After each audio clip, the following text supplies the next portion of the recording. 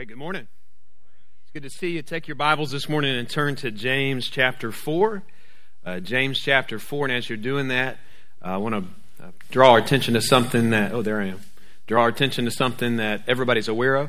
As you've been watching the news and what's going on in Ukraine right now, and I want you to know that, in times like this, that there is a proper response from those who are believers, from Christians, from the church. And it's just heartbreaking to see the images on the screens of our TVs or our devices. And I want you to know that as a church that later today on our social media, we're going to post a prayer guide that the International Mission Board put out that will help you pray through some things. And prayer is something that we ought to do. We also should remember, it's very important to remember this, because this is what is stirring the hearts of believers who are there in the middle of what's going on, is that Jesus is on his throne, that we never lose our hope.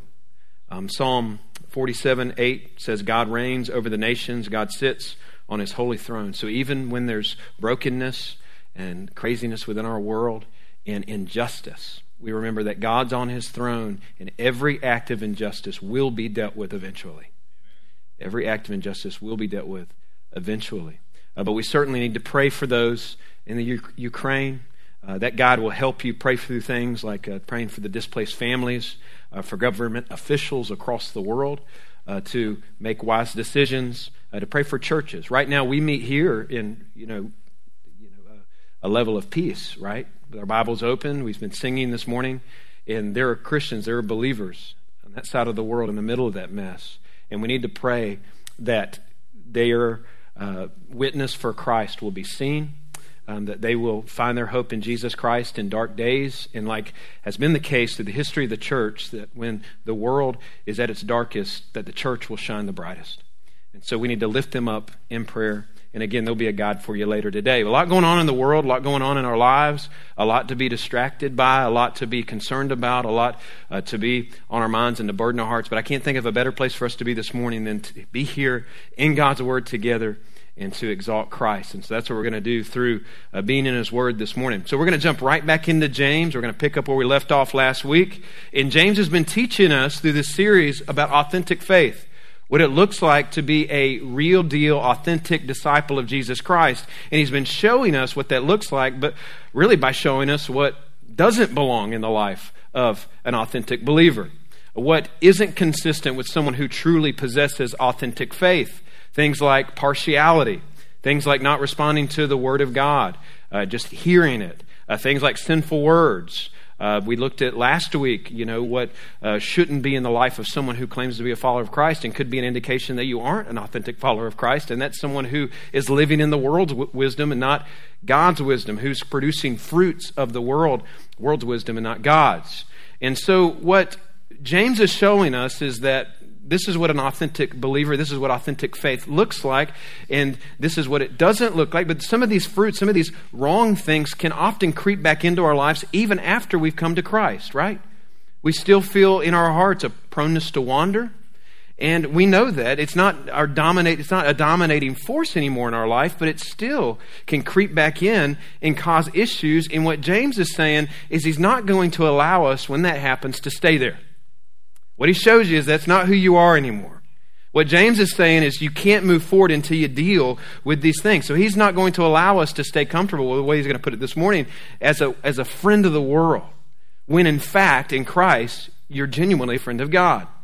And so he's going to push us forward in our discipleship. Some of this isn't easy to hear as we've been walking through this. James gets up in your face. It's the bossiest book, maybe in all the Bible. But this is a word that cuts us to heal us. It's a word that doesn't just stab us and leave the knife in there and for us to deal with. It's a surgeon's knife. And so some of this hurts. Some of this will make you say ouch more than it'll make you say amen. But it's good for us. And what James shows us this morning, that when these things happen in our life, when things creep in, when there's signs that we are more of a friend of the world, we should be a friend of God or living that way, that he shows us that there's a source to that problem. And then he's going to show us that there's a solution to that problem. And I'll go ahead and give it to you. He says the source of the problem is always right here in our hearts. And the solution to that problem is always, always the same. It's the grace of God. So stand with your Bibles open.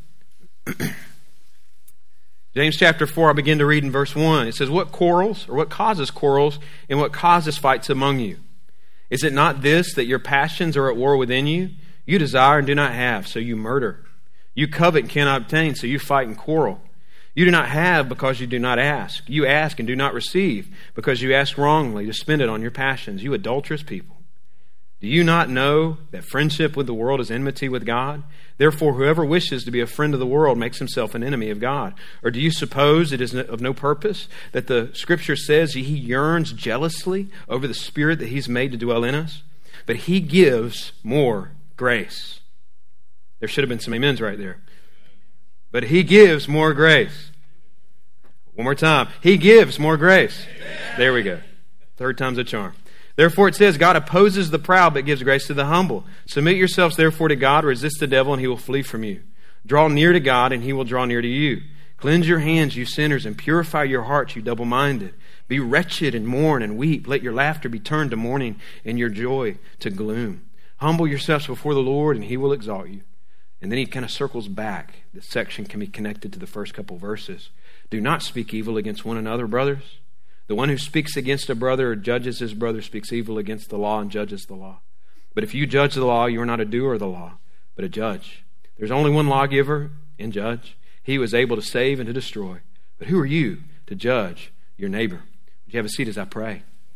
Father, I pray as we come together in your word this morning, that your Spirit would help us to hear it, not just hear it, but to understand it, to believe it, and to apply it in our lives. We ask these things in the powerful, precious name of your Son, Jesus.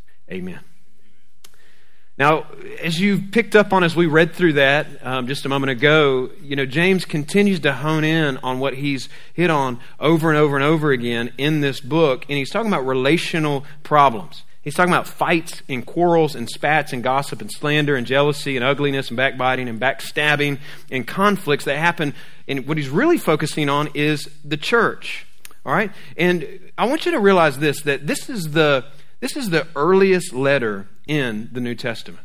All right? So think about that. Think about what he's addressing, what he's focusing on, and the fact that this is the earliest letter. So we got this kind of romantic idea at times about the early church. Early people say, man, we just got to get back to the early church, man. Stripped down, pure, right? No distractions. Focused, free of all the problems and conflicts and gripes and issues that you see in the church today. And you want to say, have you read your Bible? Right? Letters all over the place with exhortations after exhortation after exhortation where these leaders are going, for the love of all that's good and decent, can you just get along? Can you stop fighting over small little things that don't matter? There are a lot of cool things that would have been amazing to see in the first century church. You think of the day of Pentecost. You think of the wildfire spread of the gospel across the Roman Empire. But listen, the early church was not without its problems. And every church since the early church has had its problems. And the question is why? Why is that? Because people are in the church. Because the church is made up of people. And we're sinners saved by grace. There is no perfect church. It's been said, if you think there is one and you wind up there, it won't be perfect for long because you're there and you'll mess it up, right? I would mess it up because we're sinners saved by grace. Every Christian is a work in progress. Every church is a work in progress, but we want to make sure we're doing just that we're progressing, that we're growing, that we're experiencing more and more and more the transformative grace of God in our lives and in our church. Now again, the behavior that James, the worldly behavior James is focusing on and addressing is conflicts in the church, but there is a wide range of worldliness, of being friends with the world, of false fruits of wisdom, of different things in our life that would be considered worldliness and sin, that this will help you with, that this will help you deal with. Because what he's going to do, and we'll see it here, it's going to be divided up in two sections, is he's first going to show us that our problems stem from passions in the heart. He says, your problems, our problems stem from passions in the heart. James wants to immediately take us to the source of the problem, and he begins with a diagnostic question in verse 1. What causes quarrels and what causes fights among you? In other words, he's asking this. He's saying, who do you blame for the conflicts that you're involved in right now? What's tempting you to tear down others with your words? What's the source of the sin issues that you're dealing with right now? What's the reason that your behavior isn't quite right? Why is there so much unrest in your family right now? Why do you tend to explode in anger so easily? Why do you speak so harshly to others, often people who are closest to you? And they would have been probably tempted, as we're probably tempted as he sets this question up, to point the finger at someone else. They probably tempted like us to go, I can think of a few people. I got a little list I can give you. I can give you a list of some people who push me to the edge, who test my patience, who make me lose my cool. We all know the temptation to blame shift. Isn't that true? And that's not a new temptation. That's not a new thing. It begins in the Garden of Eden. You see Adam and Eve, they sin. And when God comes in, he says, what happened here? What does Adam do? She made me do it. Eve says that the snake made me do it, and today it's the kids made me do it. They made me lose my cool again this morning. My spouse made me do it. It's my unbearable boss's fault that I'm so moody lately. It's my parents' fault that I got these issues. Ultimately, it's their fault that I got these issues in my life that I still haven't been able to get over all these years because of their failure to nurture me in some kind of way. It's their fault. It's his fault. It's her fault. It's the government's fault. It's the pandemic's fault. And James says, nope, you're wrong. It's my in-laws' fault. James says, no, it's wrong. It's my spouse's fault. No, it's wrong, but you're getting warmer. And we point to our heart. And he says, bingo. Ultimately, there's an issue in your heart. He's not saying that people in our life can't make things more difficult or can't make things more stressful, that our kids can't make life just a tad more stressful sometimes. But the ultimate reason for the conflicts in your life, what he's saying, is found in your own heart. He says there, next he says, is it not this, that your passions are at war within you? In other words, the problems in your life, the conflict in your life, whatever form and however that's manifesting itself, the conflict in your life is because of a conflict inside of your life. The conflicts in your life are because of a certain kind of conflict in your own heart. He says your passions, what is that conflict? Your passions are at war with you. Now that word passions there can be a little tricky, right? But many of you in the squint print of your Bibles, if you look down, it'll show you that passions there it's not really defined there in that original language the way that we would define it. It's really the word that you get for hedonism. He's talking about self-indulgent pleasures within us. We'll call those this morning unmet desires.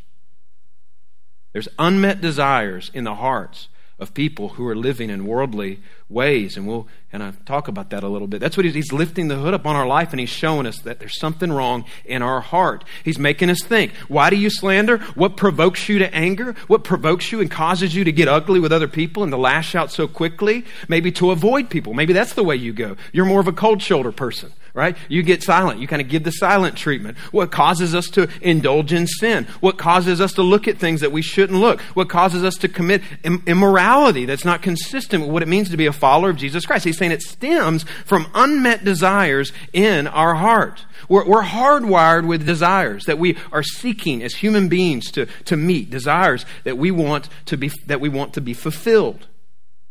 All right, these desires are desires, here's some of them, common to men, common to all of us.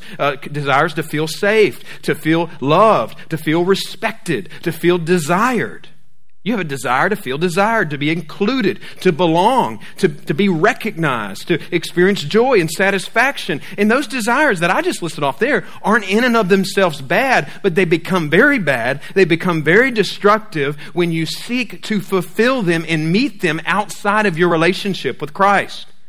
When you look to people and relationships to fulfill those things. Listen, people are terrible saviors. They'll always let you down. And when you look to people to try to meet those needs, ultimately, you'll be let down and you'll end up being led into worldly ways, dealing with people in worldly ways, lashing out to people, dealing with conflicts, dealing with problems, walking in sin. Ultimately, those desires are meant to be met in Christ. James is saying, why do you lash out? Why are you ugly? Why are you being murderous with your words? He's not talking about actually murdering people. When you read that, you're like, when he said that, right? Some of you don't have what you want, you're murdering people. Like, what in the world? Early church was like Wild Wild West? Like, he's got a car I want. Boom. No, it wasn't like that. He's going back and he's drawing on the words of Christ. It shows us when we speak words of hate, that comes from a murderous heart. It's a big deal. Why do you murder people with your hateful, judgmental words? Verse 2, he says, you desire and covet, and you do not have. You have unmet desires. You're not looking for those to be met and fulfilled in Christ Jesus in a relationship with Him, and it turns into problems. It turns into sin issues. Maybe it's you scrolling through social media, coveting, looking at a family, looking at a marriage, looking at something somebody else has, and you want that. And because you're not ultimately finding your contentment in Christ, you find yourself looking at that, wanting that, and then that leads you to being hateful with the way you talk towards somebody, or judgmental towards the way you talk to somebody, or it can lead to you even being murderous in your speech in the way you talk towards somebody. You compare your behind-the-scenes footage to other people's highlight reels on social media, right? And I just want to make sure we're all aware that you know that those highlight reels you're comparing your life to, that's not real. Right? The perfect family you're comparing your family to, that little perfect family, to the little picture in the park, all their kids dressed in their perfect clothes, perfect smiles, perfect scenery, perfect family. That's not a perfect family. You know why? Because I've been in the park and taken those pictures, right? I know it's not perfect. You know, it looks perfect, but you know what's really going on? You want to know? I've been there. I've taken those pictures before. You know what? Want to know what I'm saying in that moment through my teeth to my kids? If y'all don't sit still, if y'all don't, we've been out for 2 hours in 90-degree sun. If you guys don't, I'm going to leave some of y'all at the park if you don't get your act together. Y'all are about to make me lose my overload. Stop pulling your sister's hair. Get your finger out of your nose. Let's please take this picture so we can go home. You take 64 shots and you lay 64 filters over it, and then you hashtag laid back Friday afternoons are the best. Blessed and highly favored. Love my fam, best family ever. It's fake. It's fake news. But James is saying if we have these unmet desires that war within us, we're not finding our satisfaction in Christ in even the silliest of ways. It leads to coveting, which leads to getting envious, which leads to slanderous, ugly, judgmental words, which leads to a dangerous place. He takes us there in verses 11 through 12. Won't spend a lot of time on that. But he shows us there in verses 11 and 12, when you begin to speak judgmental words, that this is where your pride's taking you, that you're putting yourself above the very law of God. The royal law is what he's talking about here.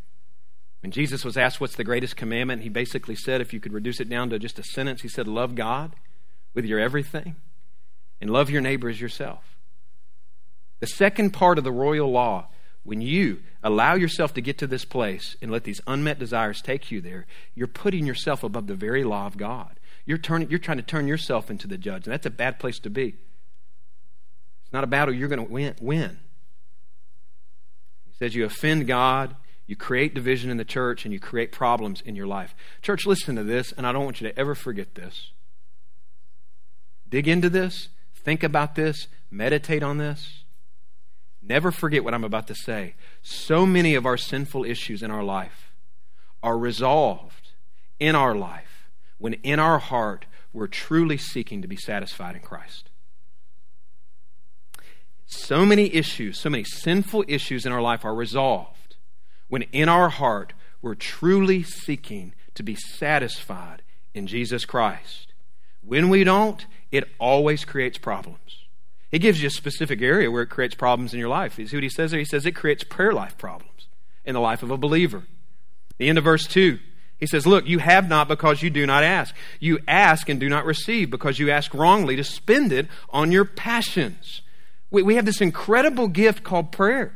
It's like lifeline, this prayer line that we have to the Heavenly Father as Christians that helps us walk in wisdom. It helps us learn how to walk in the ways of God, how to not walk in the wisdom of this world. That helps empower us. That helps fill us with the power of the Holy Spirit. But what James is saying is we get so wrapped up in our pride and selfishness and sin and get into these patterns of trying to meet these desires in our heart in ungodly ways. He says one of two things happens. One, we either start trying to use prayer as this selfish tool that we use to get what we want, or we get so too spiritually big for our britches that we won't pray at all.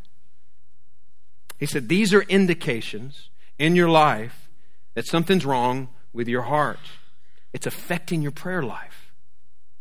It's affecting you. It's putting a kink in the line where you experience power that connects to the very throne room of God in heaven. He's saying, hey, don't get me wrong, some of y'all are asking stuff. He's saying some of you are praying as he's talking to this first century church, but you're not receiving anything. You're not receiving powerful answers to the prayers from God because your motives are wrong. Don't you know God can see your heart? God sees past that. Prayer, and he knows the motives of your heart, which is really what matters.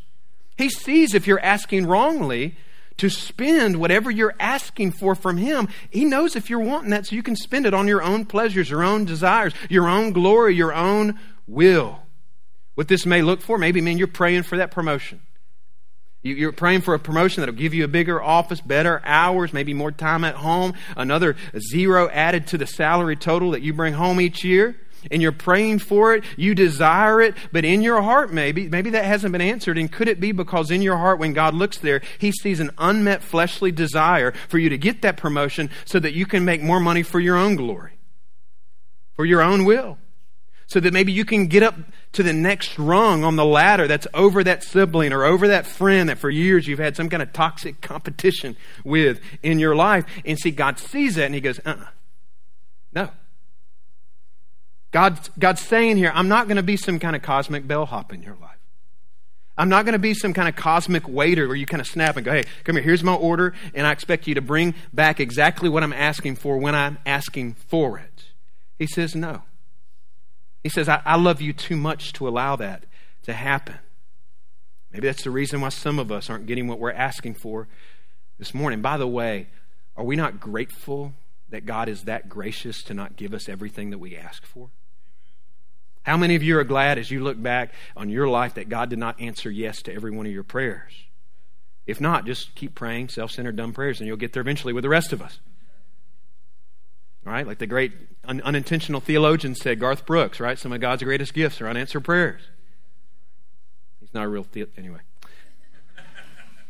We don't approach God as a genie. That's what James is saying right here. We approach him. Here it is. This is just a little snippet, an understanding of what it means to pray biblically. We don't approach him as a genie in a bottle. We don't approach him as a cosmic waiter. We approach him as a father who knows best. A wise father who tells us what we need. We don't tell him what we think we need. It's not in us informing God what we need based on our unmet fleshly desires. Prayer is us listening to God, carefully listening to what he said to us in his word, and then responding back to him with what I see he says I need in his word, praying that back to him. God, that your kingdom come, your will be done, not mine. James is trying to help us see something here. The reason you're fighting so much, the reason why some of us are in a spiritually dry season. The reason why some of your prayer life is upside down. Let me pause there and say this. Some of you are praying for something and God's not answering that prayer the way you're praying it. And that was not a blanket point that says every person that's praying and it's not being answered is because you're praying in a sinful way. That's not the case in every case. But for some of us, it may be the case. The reason why prayer lives are upside down, why some of your lives, our lives, are filled with unbiblical prayers or unoffered prayers, is he's saying this because our hearts, your hearts, have gotten entangled in worldly thinking and pride and trying to meet those unmet desires in worldly ways. You ready for this? Then James in verse 4 is like, all right, I haven't pulled punches with you up to this point. And I'm not going to start now. You ready? With everything I've just said, this is what he says to us. Look at verse 4. You adulterous people. Like, James, okay, tell us how you really feel, brother. All right, where did beloved brothers go? All right, I like that. I like that title for us. He'll come back to that. You know, here's the truth. Sometimes, believer, the Holy Spirit, this is why we walk through these studies expositionally, verse by verse. It makes us deal with things sometimes that in our flesh we wouldn't deal with. And here's the truth. Sometimes the Holy Spirit has to get into our face in order for him to stir something in our hearts. James is getting into our face right here so he can get into our hearts. And look at verse 4. He does it here. He says, you adulterous people. He's saying this. When you're behaving and when your life what I'm describing here, when that is your life, he says, don't you see what you're doing in your heart? You're not being faithful to God. That's what spiritual adultery means. You're being unfaithful to God, and it's a big deal. We understand how big of a deal this is with the analogy, with the illustration he's using here. It's like a man being unfaithful to his bride in marriage. He's reaching back to the Old Testament. This was an illustration, a picture that he uses over and over and over again in God's Word about his relationship with his people. It's referred to over and over and over again as a marriage. We're his bride. God's people are his bride. You see that with the nation of Israel in the Old Testament, and then we get in the New Testament, it continues to use that language, that we're the bride of Christ. And it's a picture communicating the covenant relationship between God and his people, and God's unfailing, faithful love for his bride. This is a really helpful illustration because no matter who you are, you understand that it's important for a spouse to be faithful to their spouse. We understand like the devotion in this like at a very basic level, right? If I went into a restaurant today with my wife and I said, sweetheart, Rebecca, babe, you sit down there. You go sit down at that table. I'm going to pay for your meal, but I don't want you to sit with me. I don't really want anybody to see you with me today. How's that going to go for me? I mean, somebody ought to help me up off the ground, right? Then on the way home, we're riding in the car. Hey, I want you to get in the back and just duck down. I don't want anybody seeing you riding around town with me. Like, you're going to have to peel me up off the road. What if a couple weeks ago, I think it was a couple weeks ago, Valentine's Day, if I was to give her a card and she was to open up this nice hearts all over it card, and there I have a handwritten note that says, Dear Rebecca, of all the women I love you the most. You know what y'all are going to need to do for me then? You're going to need to attend my funeral. It's going to happen, later that week. We get this, right? The Bible calls us the bride of Christ, which means we've entered into a covenant relationship with a loving, ever faithful, benevolent Father who calls us his bride. And James says, if that's true, think about what he's done to make that happen. Think about how he's demonstrated his love by sending his Son to die on the cross to reconcile you to him. And those intimate, beautiful picture that he can use to show how special that relationship is, and the covenant in it is marriage. He's saying, if that's true, what are you doing chasing other lovers? What are you doing chasing other gods? If in him you have everything that you need, if in him you have everything that you would ever want. He continues there, doesn't he? He says, do you not know that friendship, and I believe he's continuing to play on this idea, do you not know that friendship, forging intimate relationships with the world, is enmity? Which means like waging war, hostility towards God? So he's bringing up the seriousness of this. He's calling out spiritual adulterers who are friends with the world. Now, I've heard a lot of sermons on worldliness growing up. Interesting sermons on worldliness. When he's talking about being friends with the world, we understand he's not talking about just like we're not supposed to be friends with people in the world. He's talking about with the world system. Like being friends and being acquainted with and living aligned with the values of the world system. We talked about, I think, last week or the week before. It's demonic. But we've heard sermons about worldliness in church, right? And often it goes to like a few big things are focused on, right? Don't be worldly, right? Don't be worldly, and it's usually like don't drink, smoke, or chew or run around with worldly girls who do. You know what I mean? Something like that. We hear things that are kind of railed against, right? Don't be worldly. Don't be dancing, right? Some of y'all are wondering, can Christians dance? You want to know that. Can Christians dance? And I'd say some can and some cannot. I've seen them try. You know what I mean? I'm not saying in all those sermons that everything that was focused on, I'm not saying that it's not worldly and that it's not wrong, those things. But often we focus on, there's like 5 or 6 or 7 things that are focused on. But look how James is defining worldliness. You know what none of us escape this. He's shining a spotlight on our life that none of us can dodge. How is he defining worldliness? He says, here's what worldliness is. Here's the worldliness that he's defining as spiritual adultery. Prayerlessness. Self-centered prayers, relational conflict, coveting, sinful partiality, false wisdom, hearing the word and not doing it, looking for fulfillment in the world, injustice towards the poor. He gets into this in chapter 5, double-mindedness. And he says, if any of this is in your heart, it's not easy to hear, but he wants to shake us. He wants to jolt us into obedience to the Lord. He says, this is spiritual adultery. And God is jealous over you. He's not going to tolerate any other rival. He won't let us go around, chasing other lovers in the world, chasing other gods. But here's the reality. All of us do. All of us do. You're kind of looking at me like you feel the way I felt as I was going through this passage this week. None of us escaped this. Although we've been given a new heart in Christ, we all still feel the passions and desires of our flesh battling against those new desires of our new heart, do we not? And the question is, what do we do? What do we do? We keep reading. Because the next line is one of the most beautiful, powerful, glorious lines in all the Bible. What do? We look at verse 6. But He gives more grace.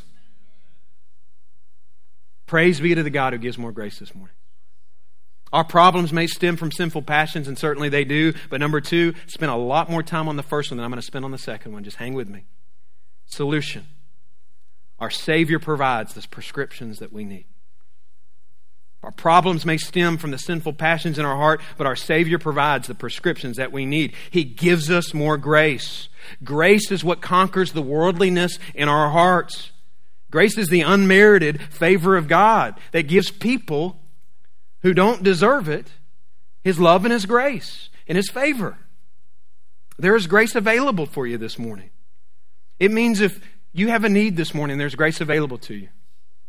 It means if you're carrying a hurt, if you're carrying a wound this morning, there's more grace available to you this morning. It means if you have a marriage that you feel is irreparable, beyond repair, there's more grace for you this morning. Maybe you wonder if there's ever going to be an inner peace that you'll experience in your life. And I want you to know it may be a process, but listen, there's more grace for you this morning to continue that path and to continue to walk towards that.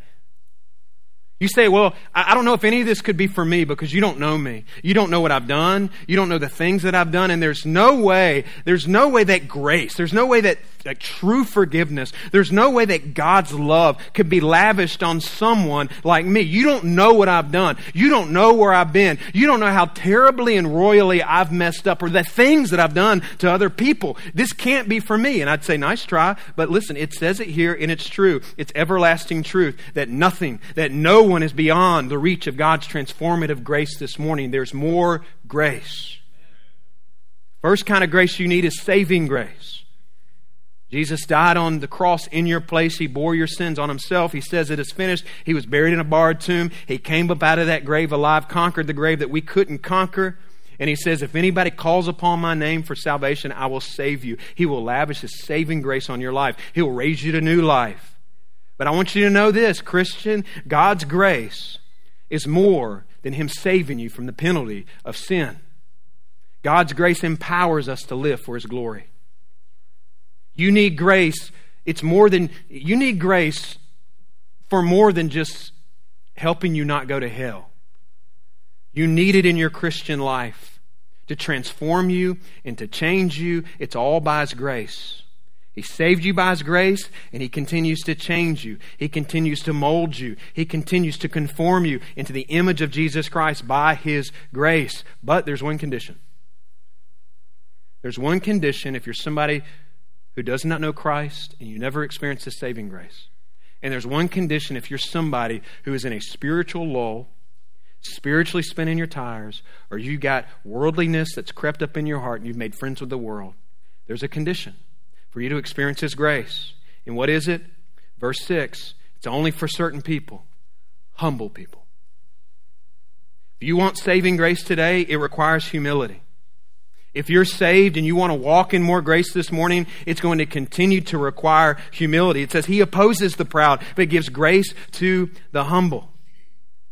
And what He does is He lays out prescriptions. You say, well, I hear what you're saying, but how can I humbly respond to God so that I can experience His grace powerfully in my life this morning, powerfully in my life this week? Well, He gives a kind of a fivefold prescription right here. First, He says, submit yourself to God. Verse 7. Are you submitted to God this morning? Are you submitted to the lordship of Christ? Or do you have one foot in your will and one foot in God's? That word submit, it's a word that means to put yourself under one's authority. Are you living under God's authority solely this morning and seeking to do that? Or are you trying to live under your own authority? Are you calling the shots, living under the world's authority? This means to live first and foremost under God's authority. You know what I found is helpful in moments where I'm seeking to pursue this kind of humility, of submitting to God, is actually at times, whether it's in a service or even whether it's at my home, is actually taking a posture on my knees before God with open hands. And you know that's important because that's not my natural posture. I tend to want to stand up proud, grasping the things that I want to grasp onto. And what he's saying is, listen, you want to walk in grace, you want to experience the power of God's transformative grace in your life, you got to submit to God. Maybe that's helpful for some of you to actually physically take that position on your knees, hands open, not standing, grasping the things of this world, the things of your own will, but knelt with hands open going, God, this marriage is yours. God, my life is yours. God, my kids are yours. God, my heart is yours. Your will be done, not mine. That's a prayer, right? That kind of prayer gets the kink out of the line. Now, somebody in particular is not going to like that.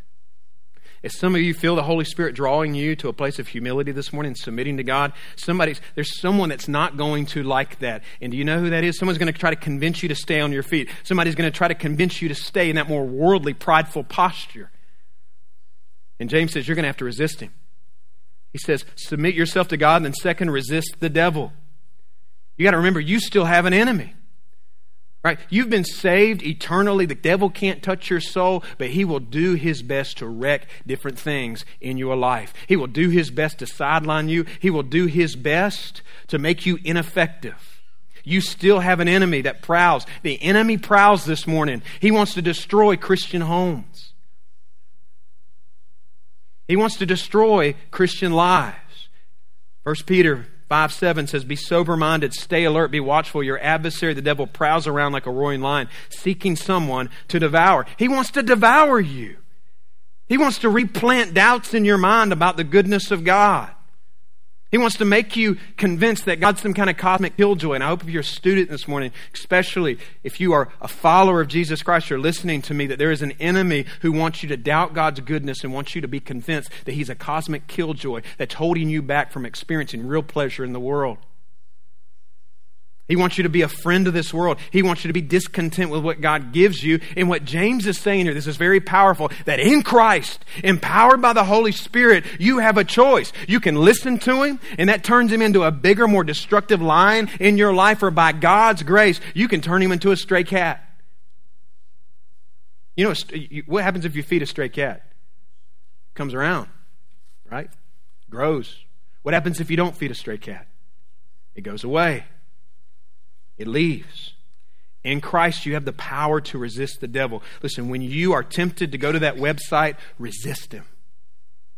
When you're tempted to lash out in anger at your kids or at your spouse, resist. When you're tempted to stay jealous or bitter, resist. When you're tempted to doubt God's provision for your life, resist. And James gives you a promise right there. When that happens in a moment of faith, by the grace of God, he says he will flee. He'll be back. I promise he'll be back. This side of heaven, he'll be back. But in that moment, when you resist, it'll give you a moment to press on and to experience the grace of God in your life and experience growth as a disciple of Jesus Christ. Walking humbly involves submitting to God, resisting Satan's influence. And then look what he says. He says, draw near to God. Submit to God, resist the devil, draw near to God. The humble draw near to God and understand their need and the importance of drawing near to God. Why? Because being near to God is where your soul, those unmet desires, where your soul experiences the satisfaction, the restoration, the protection, the safety that our souls want and need. This illustration came to my mind that David often uses in the Old Testament. I think helps. It just came to mind as I was thinking about this drawing near to God. When David says, the Lord is my shepherd. Psalm 23, Lord is my shepherd. David knew something about that, right? He was a shepherd. And where does David put himself in that metaphor? Is he the shepherd? He is the sheep. He says, I'm the sheep. That's interesting. Out of all the animals in the animal kingdom that he could have used to represent himself, he picked a sheep. There's not a more defenseless animal, a more pitiful animal than a sheep. It can't protect itself. It's got no claws. It's got no sharp teeth, right? It just has this crazy laugh. That's all it's got. And like a big coat of wool. That's all a sheep's got. Like when they feel threatened, you know what a sheep does? Like most animals will fight or flight. Sheep just fall over. That's all they do. It's just a big old sponge made of wool with little toothpick legs sticking out. That's what a sheep is. And David says, I'm a sheep. He says, you're a sheep. And he says, in moments where you think you're more than that, and in your pride you strut out in the open fields of this world, he said, you will be lunch. Ask David. He knows about that. A sheep without a shepherd is lunch. There is a lion that is prowling.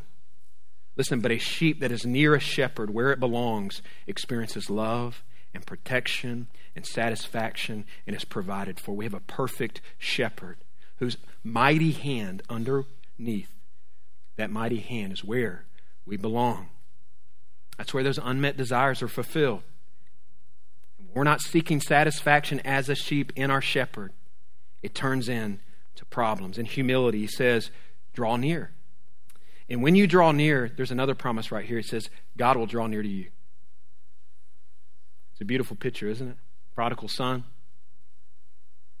The prodigal son runs out, unmet desires, tries to meet those in the world, just rolls around in sin, it literally ends up in a pig pen, rolling around in his own rebellion. Goes back home, has a speech prepared, isn't even able to get it out before he's wrapped up in the loving, merciful, gracious arms of his father. Mercy was at home waiting for him. Grace was at home waiting for him. For the moment that he showed humility to turn from those ways and to walk back into the arms of the Father where he belongs. And it was available and it was ready. You draw near to God in humility and he'll draw near to you. He waits with open arms of mercy. Then he says in verse 8, cleanse your hands, you sinners, and purify your hearts, you double-minded. In other words, cleanse your hands. There's adjustments we need to make in our life. There's choices we need to make. There's places where we need to make sure we don't go. There's things we need to make sure we don't do. But he says the answer is in that second part, purify your hearts, you double-minded. You need to get clean. A type of cleansing, an eternal cleansing that David, who again compares himself to a sheep, at times found himself out in the open fields of the world where he made choices that for the rest of his life he would feel the consequences of. And in Psalm 51, which was a psalm written after he had committed adultery and he had been responsible for murdering a man, what did he say he needed? Psalm 51, he said, God, wash me thoroughly from my iniquity and cleanse me from my sin. Create in me a new heart. Renew the right spirit within me. And you know what? David only cried out to him, of course, when he was confronted by Nathan, who helped him see the severity of his sin. See, the only way that we will cry out for this eternal cleansing this morning and ask God to wash our hearts clean is if we see the severity of our sin. In that next verse, it says, mourn and be broken over your sin. Mourn and be broken over your sin. What that's not talking about is that the Christian life is a gloomy life where you're supposed to walk around sad all day because of your sin. Right? There's joy to be found in being a follower of Christ. Ecclesiastes talks about enjoying life. Like we should smile. We have something to smile about. We have something to laugh about, to be excited about. Ecclesiastes says there is a time to laugh, but he also says there's a time to weep. We're supposed to be full of joy and enjoy life, but what James is saying, you're laughing at your sin. You're not taking it seriously. My dad gave me great advice early in my walk. He said, don't take yourself too seriously, but take your sin very seriously. Don't take yourself too seriously, but take your walk with God very seriously. And this church had a casual, view of their sin. And James says you should be weeping over your sin. He says it's interrupting your communion with God. It's leading to disaster. It's leading to disorder in your relationships. You're not experiencing the joy of the Lord right now. And the only pathway back to that, the only pathway back to peace, the only pathway to experience, continuing to walk in restoration, is in humility, repentance. And you will not be repentant in your heart without humility. And here's the result. Verse 10, if we humble ourselves before the Lord, He will lift us up. And I believe James is talking about a pattern of the Christian life. In due time, we will be exalted with Christ. I've said this a few times in this series. Praise God, there's going to come a day when this broken world that we live in and the brokenness that still lingers within our flesh, we will not have to deal with anymore. There is coming a day when we'll step out of this world and into an eternal existence with our Heavenly Father, and we'll never have to repent of another sin. We'll never have to confess of sin again. We'll never have to ask forgiveness from somebody again. We'll never have to say, I'm sorry again. We'll never have to experience the brokenness of this world again. But between here and there, there's grace to carry us through. But walking in that grace requires humility. The authentic Christian life is marked by humility. Humble yourself. He's saying self-indulgent, coveters, quarrelers, murderers, wherever you're at, humble yourself because Jesus has grace to give you this morning. You say, well, the thing that I'm dealing with in my life, I'm just going to be honest with you, maybe some of it's my fault. Maybe 20% of it's my fault. Most of it ain't my fault. Have you humbled yourself to own that 20%? Have you humbled yourself before God? Submitted yourself to Him? Resisted the devil's temptation that you'll even feel this morning to not take this seriously? Drawn close to Him? Taken your sin seriously? And experienced the grace that God has to offer. Let's bow our head and close our eyes this morning.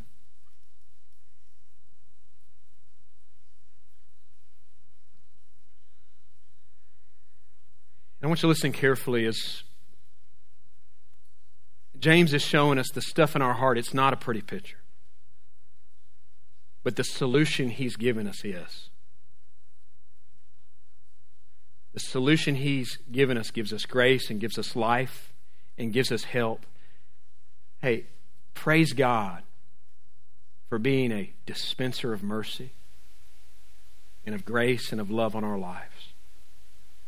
Praise God for our risen Savior who died on the cross for us. Praise God for the grace in our risen Savior that's greater than any sin in us. In this moment, our pride is going to tempt us to not deal with sin in our heart. None of us can escape this. The spotlight that James is shining down on our life, none of us can escape, including the man talking to you right now. So the question is as the Holy Spirit shows you things in your life that don't belong, ways in your life that have been more like the world than they are, things that are consistent with the kingdom of God, where do you go from here? Take the prescription that James is offering. Submit yourself to God. Humble yourself before Him. Draw close to Him. Take that sin seriously. Take it to Him and experience a brand new song in your heart this morning. Walking in His grace, walking in His goodness, walking in His mercy. If you're here this morning and you don't know Christ, if you're someone who needs to experience the saving grace of God, I'll be down front. Would love to pray for you this morning. Would love to share with you a little bit more about what it means to receive Christ and step into a relationship with Him. It requires humility. For some of you, it may be standing up and coming down front to talk to me, talking to somebody that's near you. Even with that said, we're here to help you. Even with that said, in a few moments, you can just lift your own heart to the Lord. Admit your sin in humility. Believe that Jesus died on the cross for your sins and that He rose again. And throw the full weight of your faith on Him. Believer, what's the Holy Spirit showing you need to deal with? Let's deal with it this morning. May this place be filled with humility and simultaneously filled with the powerful grace of our God.